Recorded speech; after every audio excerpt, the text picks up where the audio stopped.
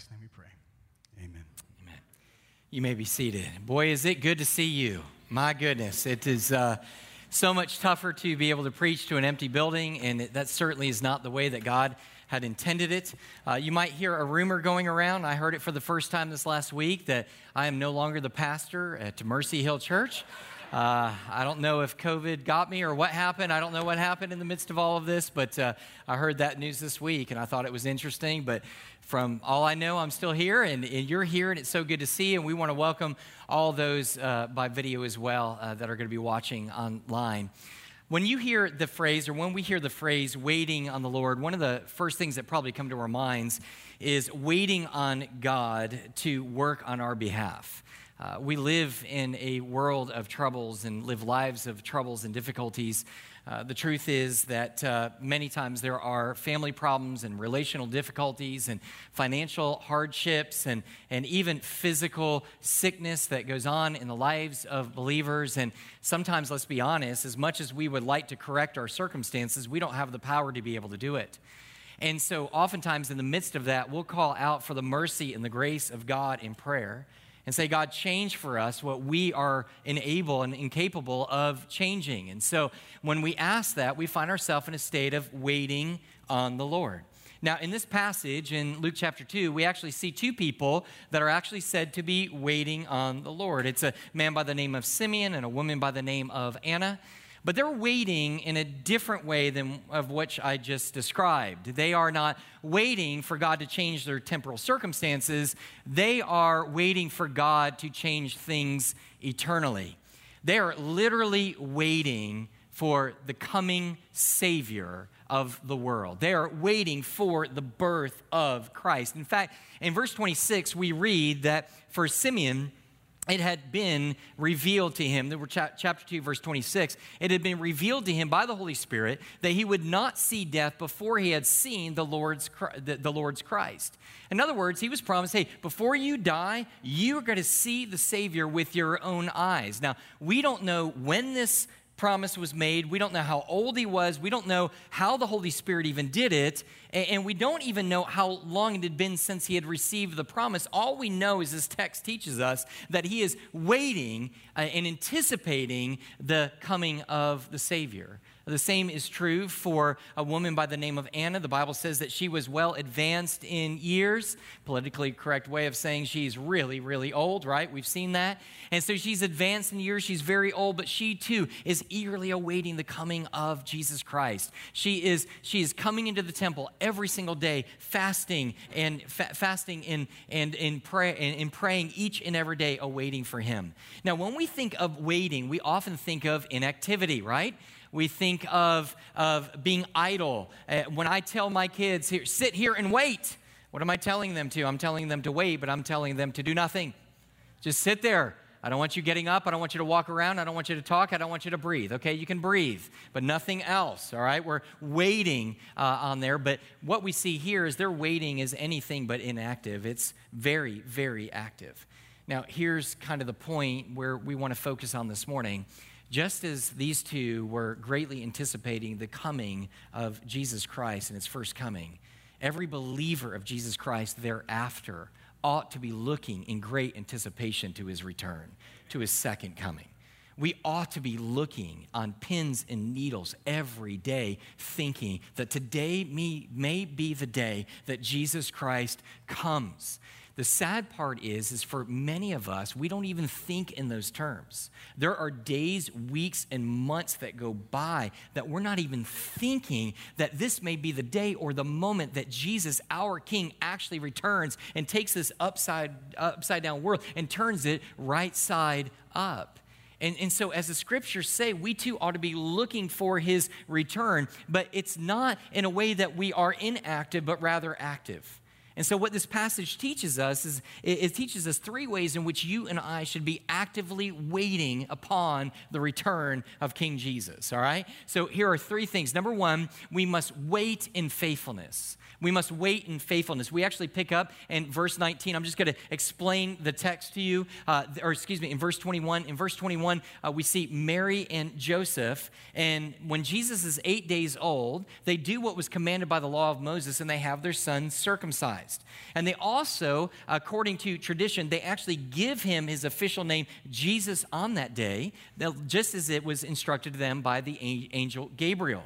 Now, when we get to verse 22, we see that it's Jesus' 40th day birthday. And so what they do is they take him to the temple. And they take him to the temple for two reasons. Number one was to consecrate their firstborn child to the Lord, which was commanded in the law of Moses, again in Exodus chapter 13 and verse 2. And the second reason that they go was for the purpose of purification of Mary. When women had children, there was obviously blood involved in that process, and so the women would often be viewed as unclean and need to be purified 40 days after she would have that child. And so the way she would do this is she would come into the temple and she would make sacrifices unto God. She would sacrifice a lamb as a burnt offering, and also a turtle dove or a pigeon that would be given for a sin offering. Now, according to Leviticus chapter 12, if she was poor, if the family was impoverished, which this family was, then at that point, they could give 2 turtle doves or 2 pigeons. So that's what's going on in the text. They're just seeking to be obedient to God. But in the midst of all of this, when they come to the temple, this is all a part of God's providential will unfolding right before us, because this is how he brings all 4 of these major characters, or 5 major characters, together all at one time. See, while they are there, there is also Simeon, and then there is also Anna, who are in the temple with them. And so it's interesting because this is something that Luke does all the way through the book. He has a tendency to introduce new characters in the gospel in pairs. So remember, in the very beginning of the book, he introduced John the Baptist with the introduction of Christ. Then Mary with Martha, and now Simeon with Anna. And so he does this, and it's interesting because this isn't actually a couple. We don't even know if they know each other. They're probably different in many different ways, different backgrounds, different history, different families. But they're similar in one aspect, and that is that they are waiting for the coming of the Savior, and they are doing it faithfully. See, one of the things about Simeon is that oftentimes we think of him as this really, really old guy. But the truth of the matter is that the Word of God just doesn't tell us what his age is. In fact, it doesn't give us any physical description of him at all, but it does define and describe him spiritually. The Word of God says that he was righteous and he was devout. The word righteous means that he was kind, and he showed compassion to those who were around him. In action, he would take care of others who were in need. The word devout means, is speaking of his relationship specifically to God, that he was constantly seeking to obey God in any manner of his commands. Well, when you take these two things together, obedience to God and love for God and love for others, what do you have? You have the fulfillment of the law. Do you remember when Jesus was asked, what is the greatest of all the laws? And he said, the first is to love the Lord your God with all your heart, soul, mind, and strength. Why did he do that? He was summing up the first 4 commands of the 10 commandments of the Decalogue. And then what does he do? And he says the second is just like it, to love your neighbor as yourself. What was he doing? He was summing up the last 6 commands that has to do with our horizontal relationships with one another. So when you look at this guy and you understand that he was both righteous and devout, that equals a faithful man. He was faithful to love others, and he was faithful to love God. In other words, I think the idea is he was faithful in every area of his life. Not only in his life unto God, but his relationship with those who were around him. Now, we see that Anna is also faithful, but her faithfulness is described differently. Not so much in every area, even though I believe she was, but rather in every stage of life. Here he begins to unfold, and there's no reason to explain this except he's trying to drive home a point. He lets us know that she was a virgin when she got married when she was very young. She was then married. She was actually married for only 7 years, 7 short years she was married. And then her husband died. Then the Bible tells us that she was actually for 84 years, she was actually single. She was by herself. She was ministering. She was actually a prophetess unto God. She was being faithful to speak the word of God to other people. Now, it says that she was 84 years of age, but some of her earliest writings really tell us that she was probably single for 84 years. The idea is, in every stage of life, she has been faithful unto God. She was pure as a young lady. She was faithful as a wife during those 7 years of marriage. And now she's been completely dedicated to God for the last 84 years. So we see this picture. Christ is about to come. They are anticipating. And how do they wait for him? An absolute faithfulness to God in every area of their life, in every stage of life. Well, how about you? Are you eagerly anticipating the coming of Jesus Christ? Now, I say that, and the truth of the matter is age probably plays a part in this, right? We've got little kids like, no, bro, not yet. I got a game coming up, or hopefully a game coming up if it's not canceled. You know, there's like, hey, I want to get a car. I don't even have my driver's license, right? And some of us are maybe a little bit further than that. The older you get, the more you're kind of like, no, I think I'm ready. I think this might be good for Christ to come. I'm looking forward to his coming more and more and more. Every ache and pain and problem in the world that begins to happen. I understand that. But do you even think of on a daily basis right now, in the midst of I am, in the way that I'm acting, the way that I'm living, the things that I'm taking part in, do I realize that at any moment Jesus Christ could come right now? And are we seeking to be faithful in light of that knowledge? Faithful in every area of our life. Now, I say that, and I'm not talking about perfection. None of us are perfect. We're going to fall in many ways, and at many times we need the grace of God consistently for his forgiveness, but we also need his power to obey and to be faithful. And the truth is, some of you are sitting there going, and when I ask that question, are you being faithful in every area? Some of you are like, well, I don't know. I'd have to think about that, which we ought to. Even David, a man after God's own heart, said, search me, O Lord, and see if there be any wicked way in me. But for some of us, when I said, is there an area of unfaithfulness, the Holy Spirit was already working and instantly brought to your mind and my mind the exact area where we are not faithful. See, here's the danger for so many believers. I've met more than I can count who, for whatever reason, they have this idea thinking that if they were overly obedient in one particular area of their life, somehow that makes up for their disobedience in another area of their life. It kind of goes something like this. I'll meet a man and I say, how you doing in leading your family spiritually? Well, not very good, but man, I really provide for them financially. I'm at work all the time. I'm there and I'm working. There's not anything they need that I haven't provided for them. And I said, well, how about a present father who's teaching them the word of God? Well, I don't have that, but I have all these other things.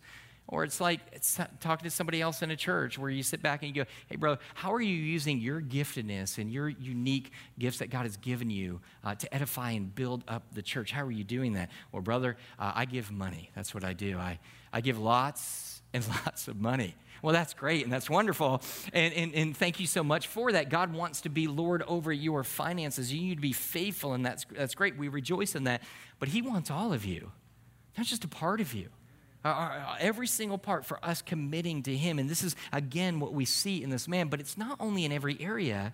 It's also that we need to be processing in every stage of life.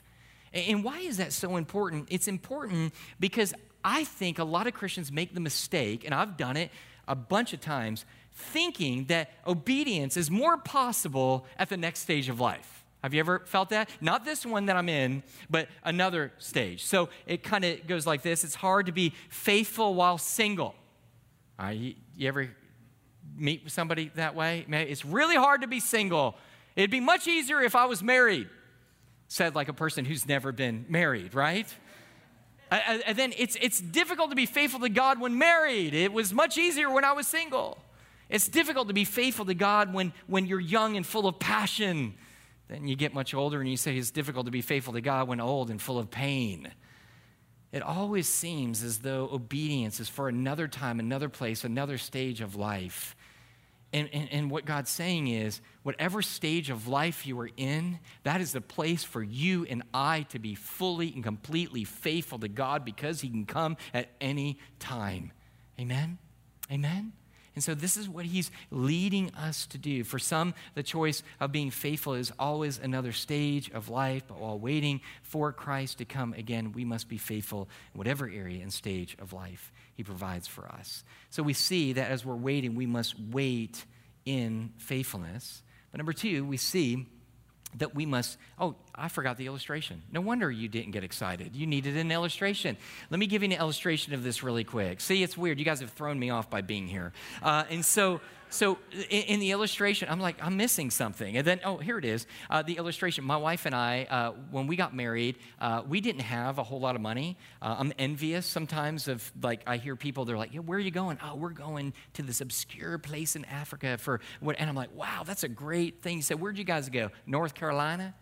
You went to North Carolina for your honeymoon? Yeah, we went to North Carolina. Why? Because it was cheap. Somebody gave us a place to be able to stay for a couple nights. And that really is not fitting to us at all. We do not like cold weather at all. There was snow up there and you could ski, but we were so broke we couldn't even ski. We actually went to the ski mountain where they were skiing and we just watched people like this. This is what we did, right? And it was so cold and it was so miserable. Am I lying? No, I'm not lying. And so we're sitting there and there's an ice storm that is about to come, and we're going to get stuck there. Now, some people are like, oh, so romantic. No, not romantic. I don't want to get stuck. The day we knew we would need to leave is we ran out to open up the door, and the doors were frozen shut. And so we were just like, back inside, back inside, back inside. So we went back inside. So we decided we're going to cut this short. We're going to go home. And it was, I think, 2 or 3 days early, maybe 2 days early. So we actually headed back home, and we're like, okay, what a relief. We're out of the cold. We get back home. And when we do, we see her mom's car parked there. And she's parked, and so we go up to my apartment, is kind of upstairs, and we go up there, and we surprise her. She's like, what are you doing?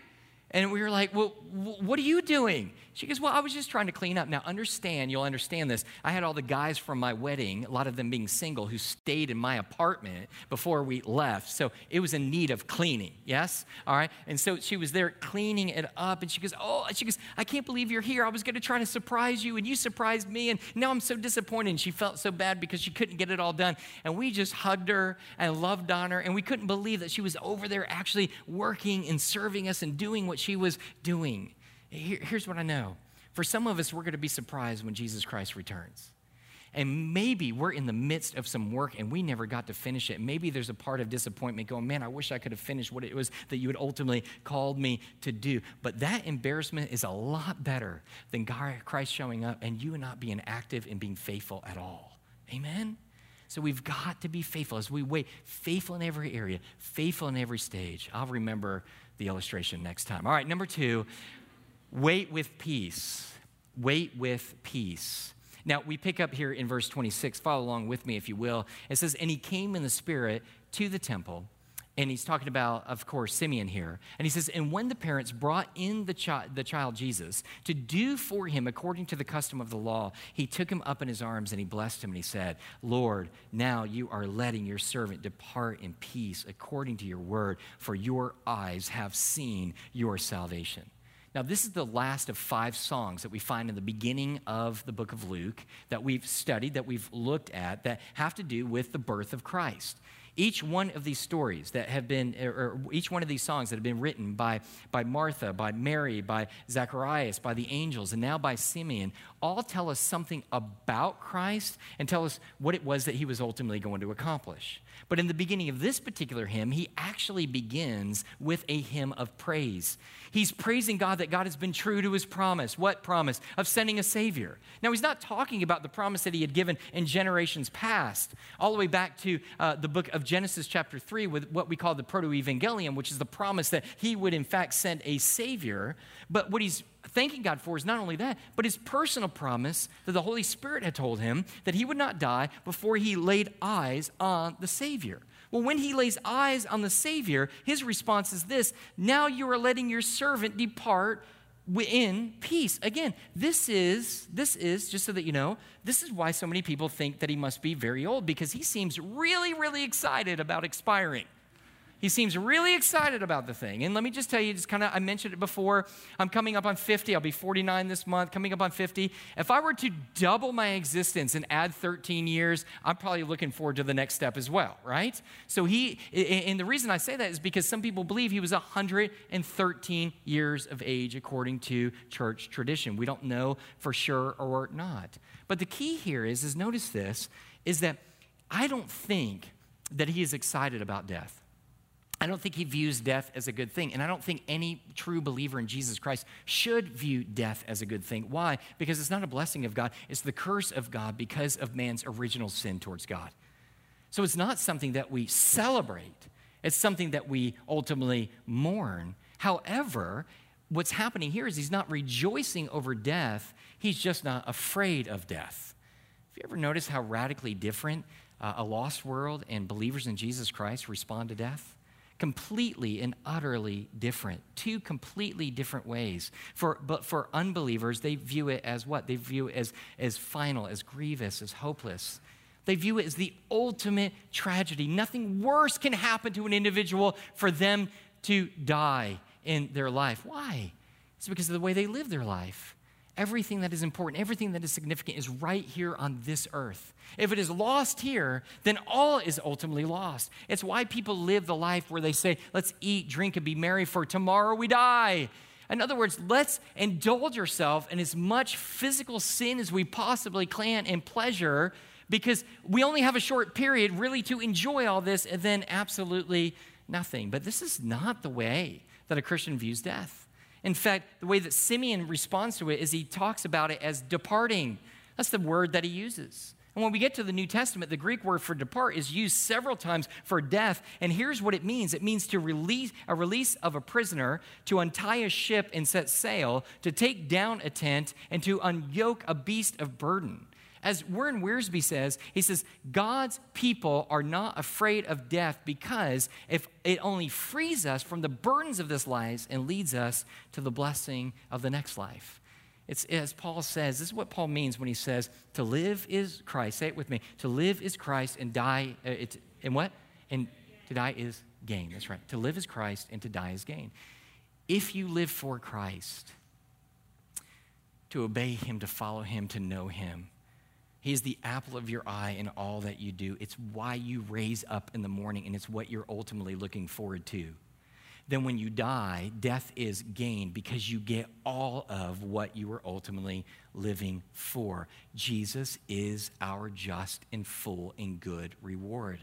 And so what we find here is for Simeon, no matter how old he was, whether he was 13 or 113, he had no need to live a life of fear of death. Not at all. Why? Because he knew that he was in Christ. Now, why is this idea of waiting in peace so important? It's important because it will ultimately impact our faithfulness. Going back to faithfulness again, each one of these build on each other. If all we are ever concerned about is preserving this life, then the chances of you and I being fully obedient to what God calls us to man is to commanded us is highly unlikely. We will unlikely be radical to go and to give. Missions trips will be off the table because something might happen if I go. I might go there and I might catch a disease and I might die, which is really interesting to me because the last I checked, people who stay at home are getting diseases and they die. Agreed? All at some time. So you're either going to die in obedience or die in disobedience, one or the two. At the end, you just die, right? That's how this whole thing works. I can oftentimes, one author writes this. It says, it can be argued that a Christian who fears death does not understand the purpose of his life. Our temporary life is to be used to glorify God and not to bring ourselves comfort and security. As disciples of Christ, our lives should be dedicated to his service and glory. We must never place our personal well-being and safety ahead of the primary purpose that we have here on earth. We can only do that if we have a peace with death, right? That's the only way.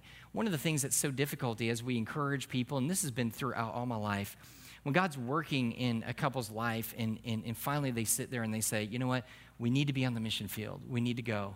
And God doesn't call every person to go. We understand that, right? There are some that send, there are some who go. But when we see God really pulling at the strings of the heart of individuals and they go, we ought to rejoice. Now, one of the things that are really difficult for those couples is one is to get there and make that decision in the beginning. Very difficult decision to make. Why? Because they know the cost of what it's going to cost them to be able to go. The problem for them, though, is when they finally make that decision and yield to God, they have another problem to overcome. And that is usually their family and friends who are all Christians who tell them, what in the world are you doing? Why in the world are you going to do that? You're going somewhere where you're going to be in danger. You're putting your lives in danger. What are you going to do for retirement? How is any of this ultimately going to work? And yet that couple ends up going anyway. How are they able to do it? Because they understand that there is something more important and more valuable than life itself, the person of Jesus Christ. So what we see here is we see this idea of how do we wait on him? He's coming at any moment. How do we do? We make sure that we are faithful. We live this life out in peace, knowing that I'm going to live as long as God wants me to live. My life won't be taken short, can't extend it at all. So I can take risks to do what it is that he's called me to do, and not because I'm not trying to just secure my own existence here, because there's more to life than here. Then what do? Then finally this, and this connects with it, is we wait on mission. We wait on mission. Now note this, beginning Simeon and Anna here could have spent all of their time at this particular point in praise to God. This is what they had been waiting for. This is what they had been praying for and fasting for and been promised. Just, Lord, come. They could have just sat there for the rest of the time and just had a personal worship service all to themselves. But they understood that would not be right.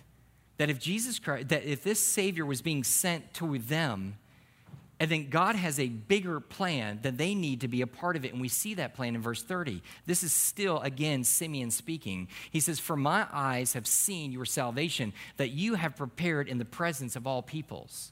Now, just 2 weeks ago, I said that whenever Luke uses the term all the people, he's referring only to the Jewish people, the Jewish nation.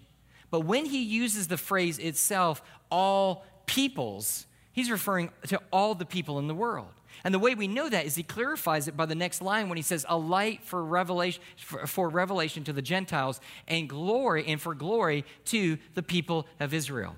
Again, if God had a mission to save more people than just them, but people throughout the entire world, then certainly they need to do more than just personally rejoice that they've seen the Savior. They want to do all they can to make sure others see the Savior as well.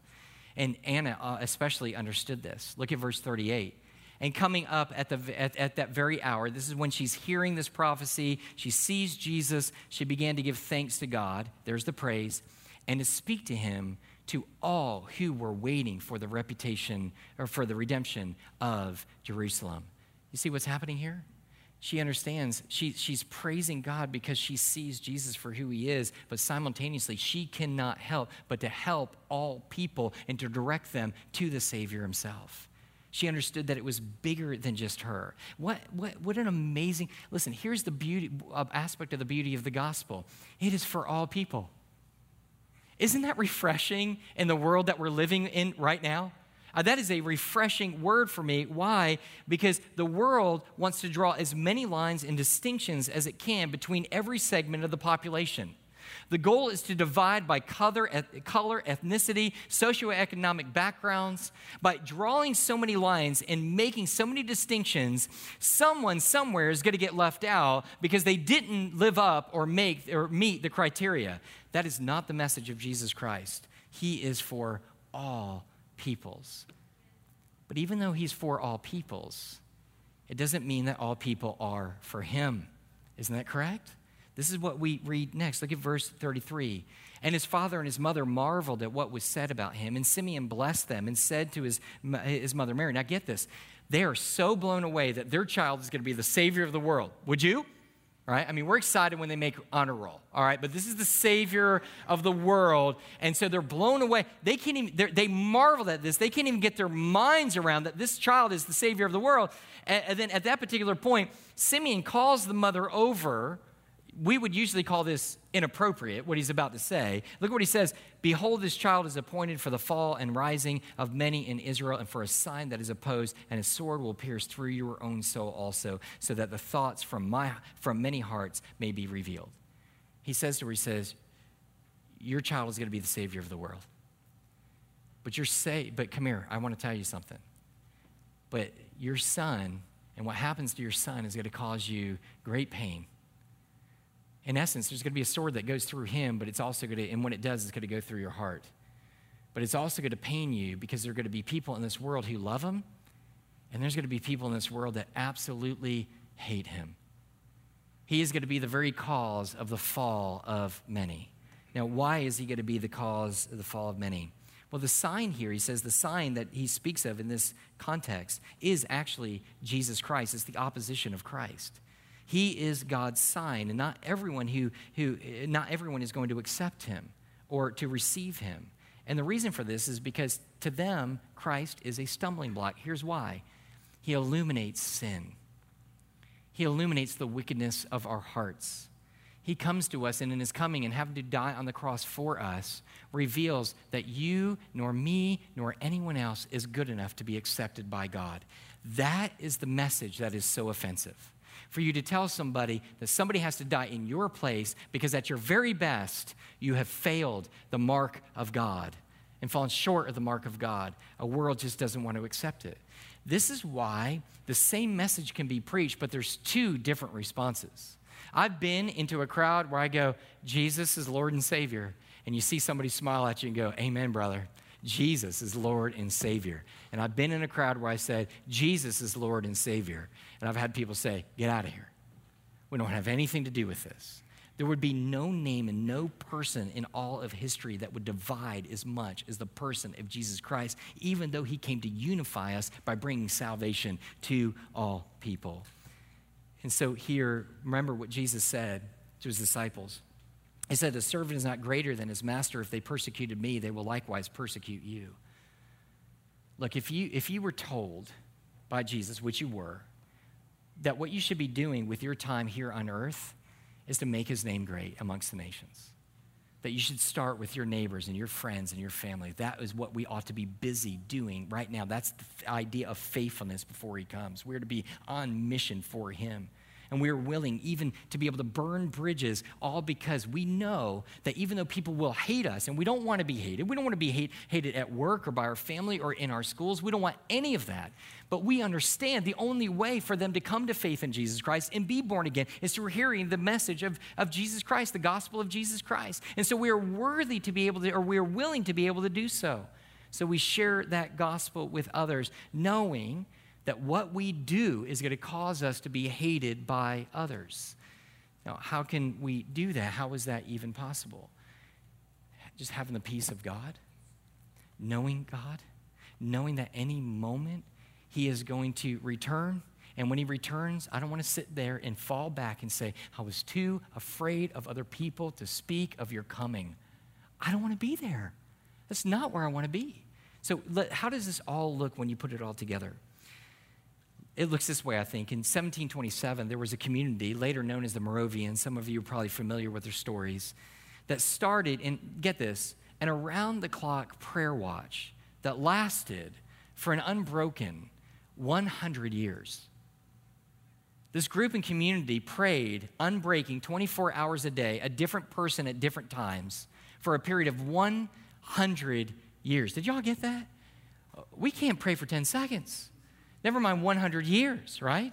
And so they prayed for 100 years. In the very beginning of this movement, there was what's interesting, in the culmination at 65 years in 1792, finally their prayers were really fulfilled and seen, with 300 missionaries going to unreached people groups from the West Indies, Greenland, Lapland, Turkey, and North America.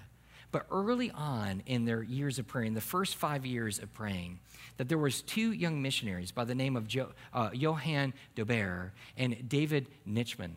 And they wanted to minister to the African slaves in the islands of St. Thomas and St. Croix in the Danish West Indies. And when they were told that they were not allowed to go, that it would be impossible, nobody would allow them in and access to these slaves, we're told that both men sold themselves to a slave owner and boarded the ship bound for the West Indies. As the ship pulled away from the docks, it is said that they called out to their loved ones on shore, "May the lamb that was slain receive the reward of his suffering." To me, this is a wonderful picture of what waiting on the Lord looks like when we wait for that return in faithfulness, in peace, and on mission. Look, I'm not saying that we're going to sell ourselves as slaves to go and reach other slaves. Maybe God would call us to something like that, I don't know.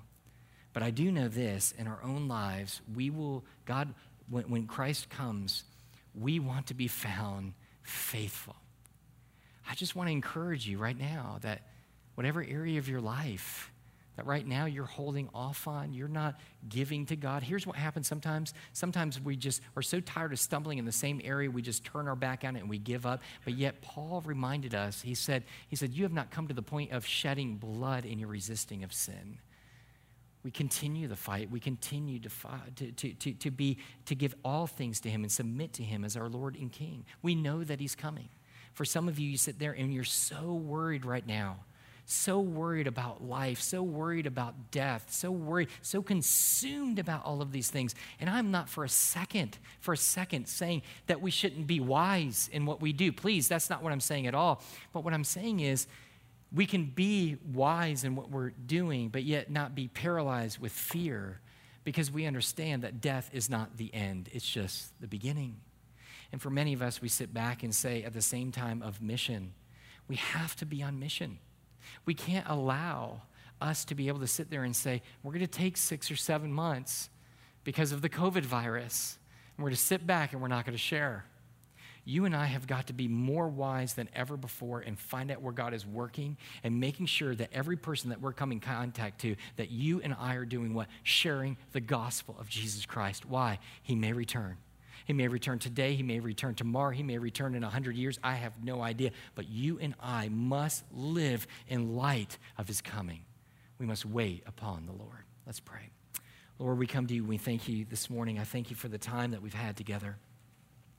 God, I just pray right now that you will stir in us. You will stir in us the conviction of the Holy Spirit. You will stir in us and allow us to be able to see our lives, look, through the lenses of the Word and through the lenses of the Spirit, Lord, that we'll see those things. Even today will be a day of commitment. God, that we will be even assured today. Lord, I have to believe that so many of us are so guilty of being so self-absorbed of what's going on in our life or what's not going on in our life, that there's no possible way that we can be living and waiting in light of your return. God, I pray that today there will be a shift in my life and the life of those of Mercy Hill. We thank you. In Jesus' name we pray. Amen. Amen. Let's stand together. Stand together. And I'm just I'll be down here in just a moment. If you want to come and pray or talk, I'll be down there with you. Let's respond.